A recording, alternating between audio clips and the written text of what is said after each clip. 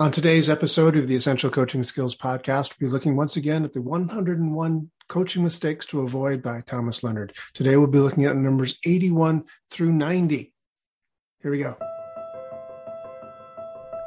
You are listening to the Essential Coaching Skills Podcast, a show devoted to uncovering the systems and the secrets that set the best apart, where you learn how to take your coaching clients to the next level, while you grow the coaching practice of your dreams. So sit back and relax, or sit up and get excited. Either way, you might want to pay attention. This could be important. Hey, welcome back to the Essential Coaching Skills Podcast. So happy to have you here. We're going to be looking once again at Thomas Leonard's 101 coaching mistakes to avoid. It's hard for me to believe we're almost to the end of these things. Boy, these are so good. Aren't these good? It's sort of sad to see them go. But boy, what a wealth of information. Always still makes me a little choked up to, think how much we lost when we lost Thomas. But boy, what we gained when he was here. So cool. Anyway, let's get right to it. The first one of the bunch we're looking at today, number 81, is multitasking while coaching. And this one is near and dear to my heart, not because I do it, because I see other people multitasking.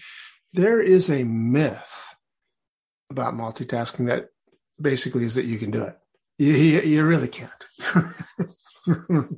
They've done studies that have shown this to be true, where they've taken people who are like, yes, I can multitask, and they put them on a test, like driving a car in a closed course or something like that, and they just fail miserably. It's like studies have shown that there is a proportion of people who can, in fact, multitask successfully. It's like 1% or 2% of the human population. Odds are really good you're not one of them. And when you are coaching, whether or not you can multitask doesn't mean you should. So when you are with a coach, it is something akin to a sacred moment. You are there with them. Robert Dilts, I've told you this before, you know this probably, Robert Dilts and Stephen Gilligan talking about getting into a coach state. I really endeavored to do that. I try to just sort of center myself and be in the moment with this person. For them, this is really important. They're paying good money usually. And, it's very important. This is something they've strived to be able to be giving to themselves. They have a lot of, skin in the game, if you will. It's very, very important to them, and their life is on the line. Their life is very important to them. They want to make progress in whatever it is they're doing. You are there for them for that purpose. So don't read email. I'm going to read to you what Thomas Leonard wrote. He said, during coaching calls, don't read email. Don't do your nails. Don't pay your bills. Don't surf the internet. Don't read a magazine. Don't read a novel. I mean, I hope that goes without saying that you wouldn't be reading a novel or playing words with friends or anything else. Your one singular focus is your client. Thomas further writes, he says, if you're that bored, tell the client you are bored. Tell them why and ask them to work on something that keeps your interest and fully uses your talents. Fully uses your talents. They are up to that. They are up to that challenge. They want that challenge, whether or not they know they want that challenge. They want you to challenge them. If you're bored, good. Let them know. Let that be a coaching moment, and let both of you get engaged in the moment. So no multitasking, please. Coaching mistake number 82, not following up after a difficult session. After a session where the client is tender, overwhelmed, or still stuck in a dilemma, call later that day or the very next day to find out how they are. Call or text or email. Just a quick reminder, Thomas wrote these things in the 90s. So even with him saying, don't do your emails and stuff, he didn't write don't text. Nobody texted back in the 1990s, really pretty much nobody. But he said no emails, don't surf the internet, that existed, no texting, etc. But when you follow up with a difficult session, yeah, you can text them, say, how are you doing? That's fine. This is a different age back then. But so when he says call the next day, you don't have to call. Everything was done on the phone back then, and when we used phones for phone calls. But follow up. Just ask how they are. Don't try to coach. Just show that you care.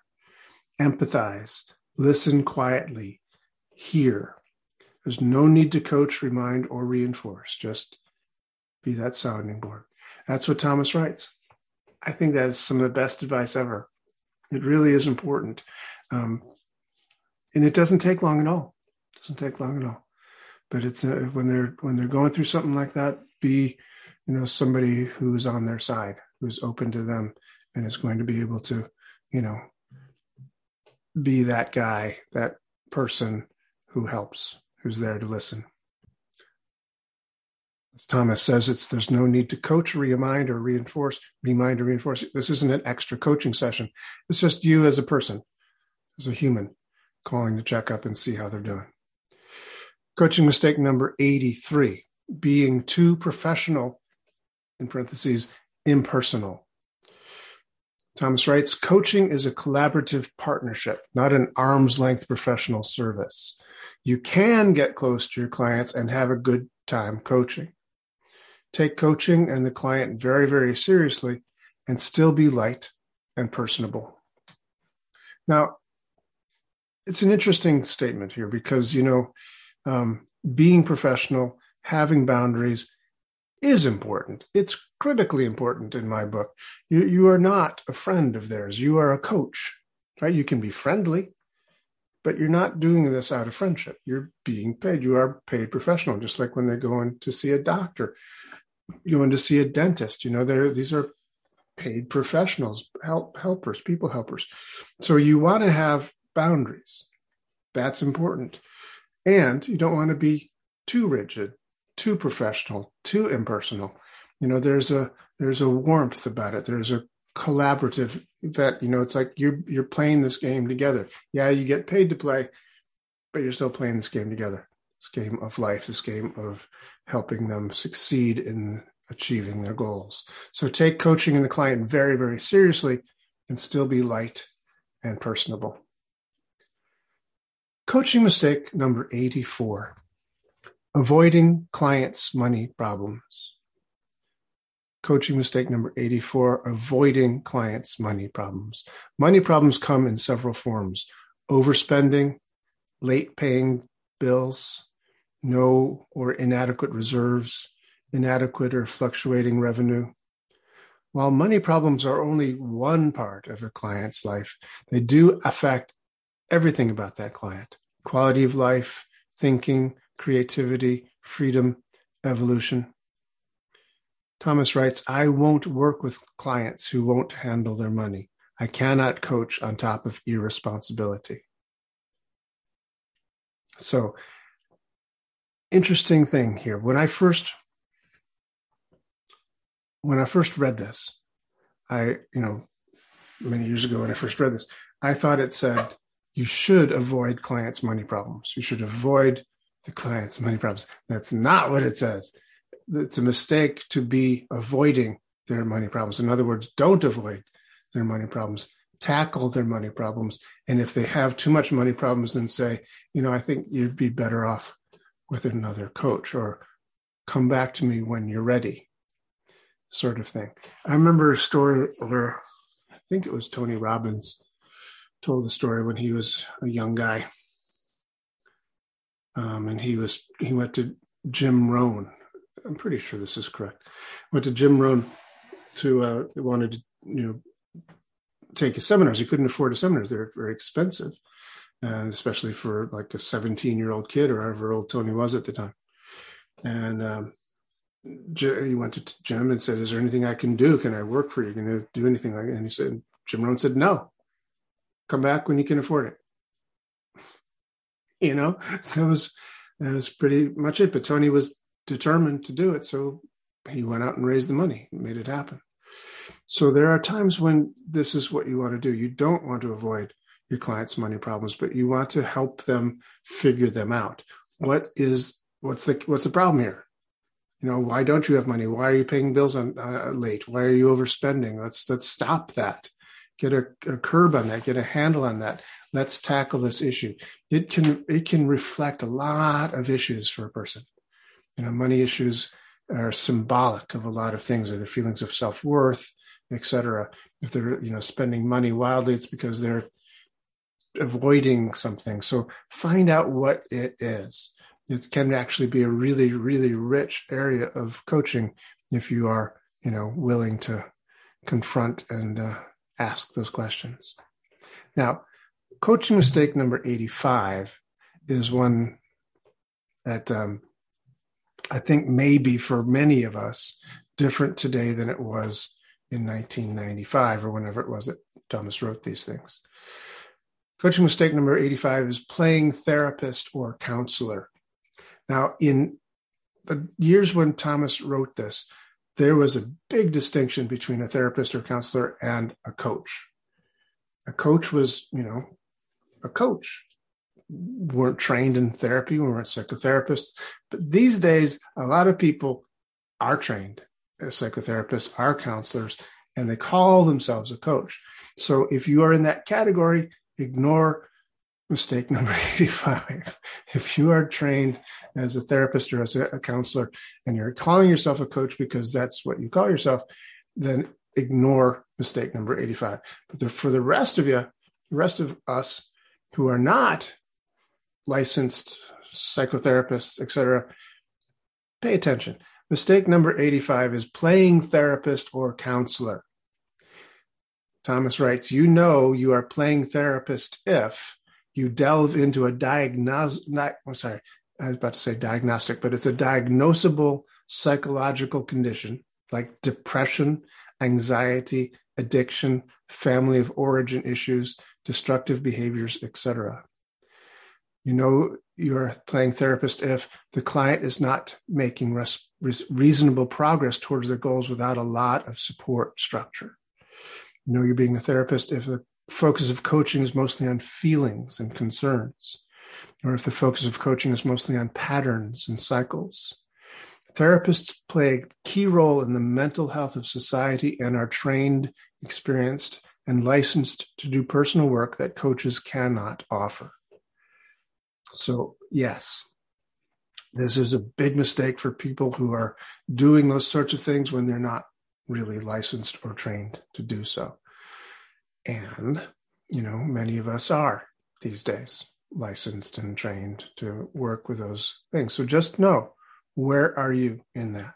And don't go playing, in areas that you are not equipped to play in. Leave it at that, because I know that it's for some of you, it's like, well, it doesn't apply at all because I am a therapist. So that's fine. Coaching mistake number 86, not knowing who your ideal clients are. If you haven't described the qualities and goals of your ideal clients, you won't as easily know who you should be coaching. True, it's good to coach anyone you feel you can help, but it's also very important to know exactly who you most want to coach so that you can spot them in a crowd, inform your network who you are looking for, and then attract them more easily. There's a really good exercise to do, which is to sit down and write down in a pad of paper or on your computer, if you want, a description of who it is that you want to be coaching. Who is your main ideal coach, right? And you can use the different demographical markers, a person who's, let's say, 25 to 35, college educated, a certain amount of money, certain, gender, whatever, figure out who it is that you feel you could help the most. A couple of weeks ago, we had on here as a guest speaker, Christina Tarantola, whose name is probably not Tarantola anymore. Fontana, I believe. But she coaches empathic women entrepreneurs. That's pretty specific. It's a pretty specific niche. So know who your ideal clients are. You don't have to limit yourself to them, but it's an amazing thing that happens when you know who it is you're trying to talk to. Somehow it's kind of like, pheromones for a lightning bug or something like that. I don't know, but it starts attracting those people into your coaching business. It's quite remarkable. When I look at my my current stable of coaching clients, 9 out of 10 of them are virtually identical to my avatar. It's quite amazing. I didn't try for that. It just happened. I mean, I did try for it. I wrote out the avatar, wrote out a description. I, in my mind, drew a picture of them, and it's truly who most of them are. And yet I didn't advertise that way. I just had it in my mind. But know who your ideal clients are. Describe the qualities and the goals of your ideal clients so you know who you can be coaching. Coaching mistake number 87, waiting to coach until you are, quote, ready. Thomas writes, some coaches study coaching and take a full complement of coaching classes, but never actually coach paying clients because they don't feel ready. This is an emotional block to resolve. So what you need to do, if this is true for you, call me or call some other coaching person who's been in this business for a while and sign up for a few months. Seriously, get a coach who can help you get over this block. There's something stopping you, and it's not that you're not ready. You're ready. Do it. Coach people. Because you know what? You will attract people who need you. If you put yourself out there, say, I'm open, if you write up that avatar sketch, you get the pheromones for the lightning bugs starting to emanate through the universe, you will attract the people who are right for you. You're not going to attract the people who aren't. Don't worry about it. Just put it out there and make sure that you start coaching. And it's an amazing thing. Once you get started, it's kind of like, well, there's an old saying. It's not even an old saying. It's a law of, first law of physics, I think, Newton's law, which is a body at rest tends to stay at rest unless acted upon by some outside force. The second law of physics by Isaac Newton, I think, is that it's a body in motion tends to stay in motion unless acted upon by some outside force. So if you're that body at rest, if you haven't yet launched, if you're not working with people, if you're not coaching with people because you're not, quote, ready yet, and you're just, maybe taking another course, maybe listening to another podcast, and then I'll be ready. Okay, this is that podcast. You're ready now. Go. Get started, because the body in motion tends to stay in motion. So once you start coaching, you'll do more. It'll do more. You'll do more. Coaching mistake number 88. Coaching clients you've evolved beyond. Now, I didn't know Thomas that well. I met him a few times. I talked to him on the phone a bunch of times in the course of my coaching training with him. But I didn't know him personally. Didn't hang out with him ever. I met him first at a conference that we were both speaking at. And then I thought, well, that sounds interesting. Coaching. I've never heard of that before. It's like 1993. And so I signed up for his coaching 1, 2, 3 program, and then did some more training with him from there to get certified. So this, as much as I don't really know him that much, this really sounds like Thomas to me. Coaching clients you've evolved beyond. He was into that sort of idea that you could evolve, beyond the level of other people. So sometimes you, and maybe you, I'm talking to you, you've worked hard. You've grown a lot. You've coached a lot of people. You've been coached. You've been around the block more than once. You've evolved. So sometimes you've evolved to a place where your coaching clients need to be at a certain level to challenge you and keep you, not bored and texting or surfing the internet. See coaching mistake number 81. So this is what Thomas writes. He says, just as your clients evolve, so do you.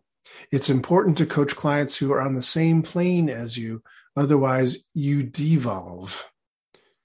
You know you've evolved beyond a client when their goals or wants seem silly or remedial to you. Their preferred strategies to reach these goals are old. They aren't able to fully hear or use what you suggest. And you don't look forward to the coaching session.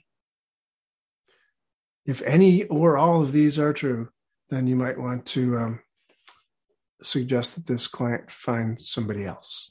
And perhaps you say, hey, my friend Sally is a really great coach. I think you'd be a great fit. Here's her number. Bye. Fire. I don't mean to be harsh, but you can fire your clients. If they're not the right fit for you, you're doing everybody a favor. Believe me, you're doing them a favor if you do, refer them out to somebody else who can help them most. And refer out, by the way, going back a few of these coaching mistakes, if it's somebody who needs therapy, refer them out to a therapist as well. Referring out is a great thing. By the way, referring out usually comes back to you as well. In other words, you refer to somebody else, they go, oh, wow, that's nice of him. And then they refer somebody back to you. So it usually is a really good thing for everybody concerned if you refer somebody out to somebody who's a better fit for your client. Coaching mistake number 89, not being patient enough with clients. Some clients take longer than usual to achieve. With other clients, you'll see absolutely no progress and then boom, instant transformation. If in doubt or frustrated, ask the client what their typical style or pace is and adapt accordingly. I don't have much more to say about that. Do you have any questions? Don't be impatient. But the thing about coaching really is ultimately that you ought not go in with a set way of doing coaching, right? You're not fitting somebody into your methodology. Hopefully you're not. You don't say, okay, this is my coaching program, and I put people through coaching's level 1, level 2, level 3, level 4, level 5, and then they graduate and they're done. You don't have a format that you put them through. It's not a factory. You're talking to an individual, and you coach them as the individual that they are and help them get to the levels that they want to get to. So sometimes that includes being patient. Sometimes they really need that. And it's interesting, like point number 2 with what Thomas said here, this point number 2 is with other clients, you'll see absolutely no progress. And then boom, instant transformation. I tell you, I had this one guy who I thought was kind of slow. I thought, wow, this guy is, he's taking a few too many hits in the head or something. Maybe played football or something. He's a little slow, a little sluggish. But I tell you what, this phenomena where you see no progress and then boom was really true for this guy. Suddenly, this guy shows up to a session. I'm going like, who are you? You look just like the fellow I've been talking to for a few months. But boy, what happened? It was like amazing. It was like a butterfly crawling out of the chrysalis, just an instant transformation. So be patient. Keep chipping away. And a little story about that. There is a story Tony Robbins used to tell. I don't always want to refer to Tony, but it's popped up in my mind here. So I'll tell it to you. And that's where I heard it from. So I'll tell you where I heard things from. He told a story about a fella who was a stone cutter back in the day when they didn't have diamond tipped saws and power tools. This was ancient times. And there's rock quarries in Italy sort of thing where they created these big marble blocks where Michelangelo could carve David or Pietà or whatever. So they're down in these quarries, and the way they did it then, according to the story, at least, is they would have these kind of wedges, and they would draw a line down this block of marble, and then they'd put this wedge, this triangular shaped stone, against this line it up, and then hit it with a hammer. And they'd hit it and just moving the the thing down along the line, keeping moving it down to the bottom and then moving back up and just whacking away at it all along this line. So you'd keep, you'd hit it at the top and then down a little bit, down, hit it, down a little bit more, hit it, down a little bit more, hit it. So you'd lower it down all along this line. Then you'd bring it back up, hitting it all the way. And you'd hit it for like 500 hits and nothing would happen. You're not sawing the way through this. You're not chipping the way through this. You're just hitting this line with this triangular shaped piece of rock. And then a fascinating thing would happen. Somewhere around the 500th hit, 501 perhaps, suddenly it would go tink, and this crack would appear where the line had been drawn, and the thing would just split. Like it got all the molecules lined up, and it would just split along that line. And then they'd cart that stone away. So apparently that's the way they used to do it, at least according to the story. And that's kind of what is like when change happens sometimes. You keep chipping away, or it seems like you're just making no progress, hitting along that line, and boom, suddenly something happens and everything changes.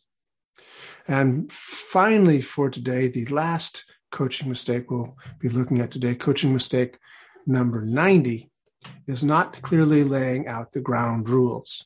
Now, this is evidence that Thomas did not write these in an order in sequence. Because if he had, this would probably be coaching mistake number 1.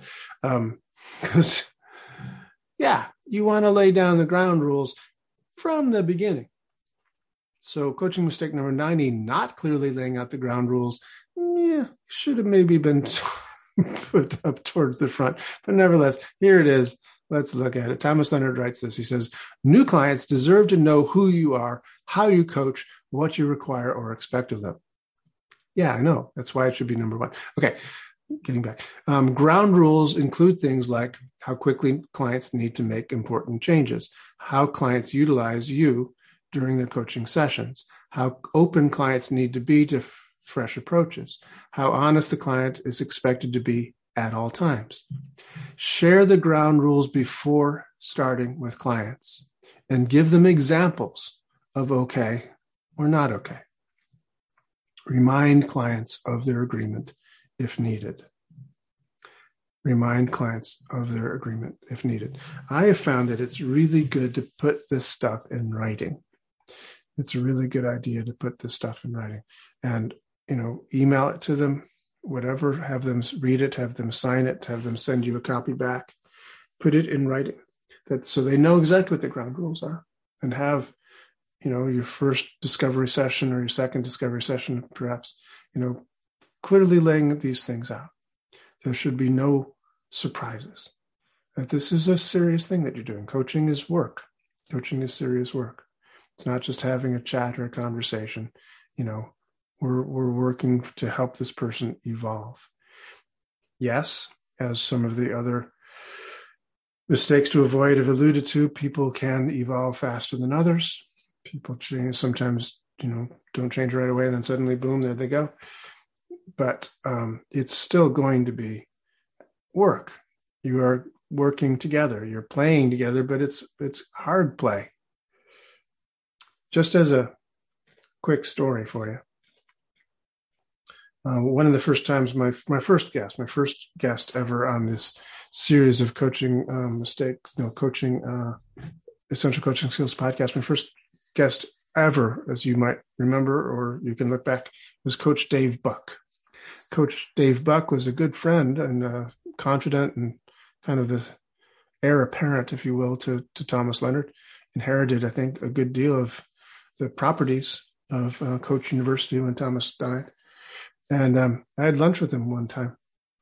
And I remember talking to him, and he told me that when he was maybe 30, in his 30s, he saw this advertisement for, he was a soccer player. He was an amateur soccer player. And he wanted to get better at playing soccer. He thought, I should go to like some summer camp or something and just, really learn how to play. And he saw this advertisement for, I hope I'm not telling a story that I shouldn't tell, but here we go. He saw this advertisement for, in the back of a soccer magazine, for this, program that you could go to, I don't know, Brazil or something, and live there with a family and play soccer all day long. And so he applied. He said, "Wow, that sounds so cool." Go to the soccer camp in Brazil where people are, it's their national sport, and so he applied to this thing. And then when he was accepted and they did his first interview, they required a parent signature and stuff. Well, I said, "My parents are deceased," or whatever. He says, "Well, how old are you?" He said 35 or something. They said, "This is a program for teenagers, don't you?" And he didn't. He did not know that. So they contacted the family he was supposed to stay with, and everybody said, "Well, it's kind of weird, but sure, okay, yeah, have him come down." So he went, and he played soccer with teenagers all summer long. And what was interesting about this is that he felt out of place. So they embraced him. It was fun eventually and stuff, and everybody had a good time. But these kids got good over the summer. I mean, and he was sort of able to keep up with them, but as the summer went on, they learned so quickly, and they were so fit and stuff that he really couldn't keep up. He was the sluggard on every team, but he worked hard all day long. He was playing. Then he comes back home and he gets into one of the adult leagues that he'd been in before, and suddenly he is a superstar. He is like the best guy in the league. He is just outstandingly good. And you're probably wondering why I'm telling you this story. And I don't really know. I'm telling the story. It occurred to me when I was reading this, this mistake number 90. It came up. So I thought I'd tell you. That story. I think people evolve in their own way, in their own speed, and you let them do that. Sometimes it doesn't feel like they're evolving quickly enough, but you be patient with them. You keep hammering away, you keep working toward that change, and you let them know what the ground rules are, and be clear about that. So that's it for today. So we will have one more installment of these 101 coaching mistakes to avoid. If this was a normal week, we'd go from 91 to 100 next time, but we won't. We'll go from 91 to 101 because there is that, kind of baker's dozen, that extra one. These amps go to 11, right? So we're going to go to coaching mistakes 101 next time we meet about these. Thank you so much for being here. Hope to see you soon. Bye. This has been the Essential Coaching Skills Podcast. Thank you for being here. It's a pleasure seeing you again. Hope to see you again real soon. Come back next week when we have another gripping and exciting episode of the Essential Coaching Skills Podcast. And if you want to, you can find out more about us, each and every one of us, at essentialcoachingskills.com.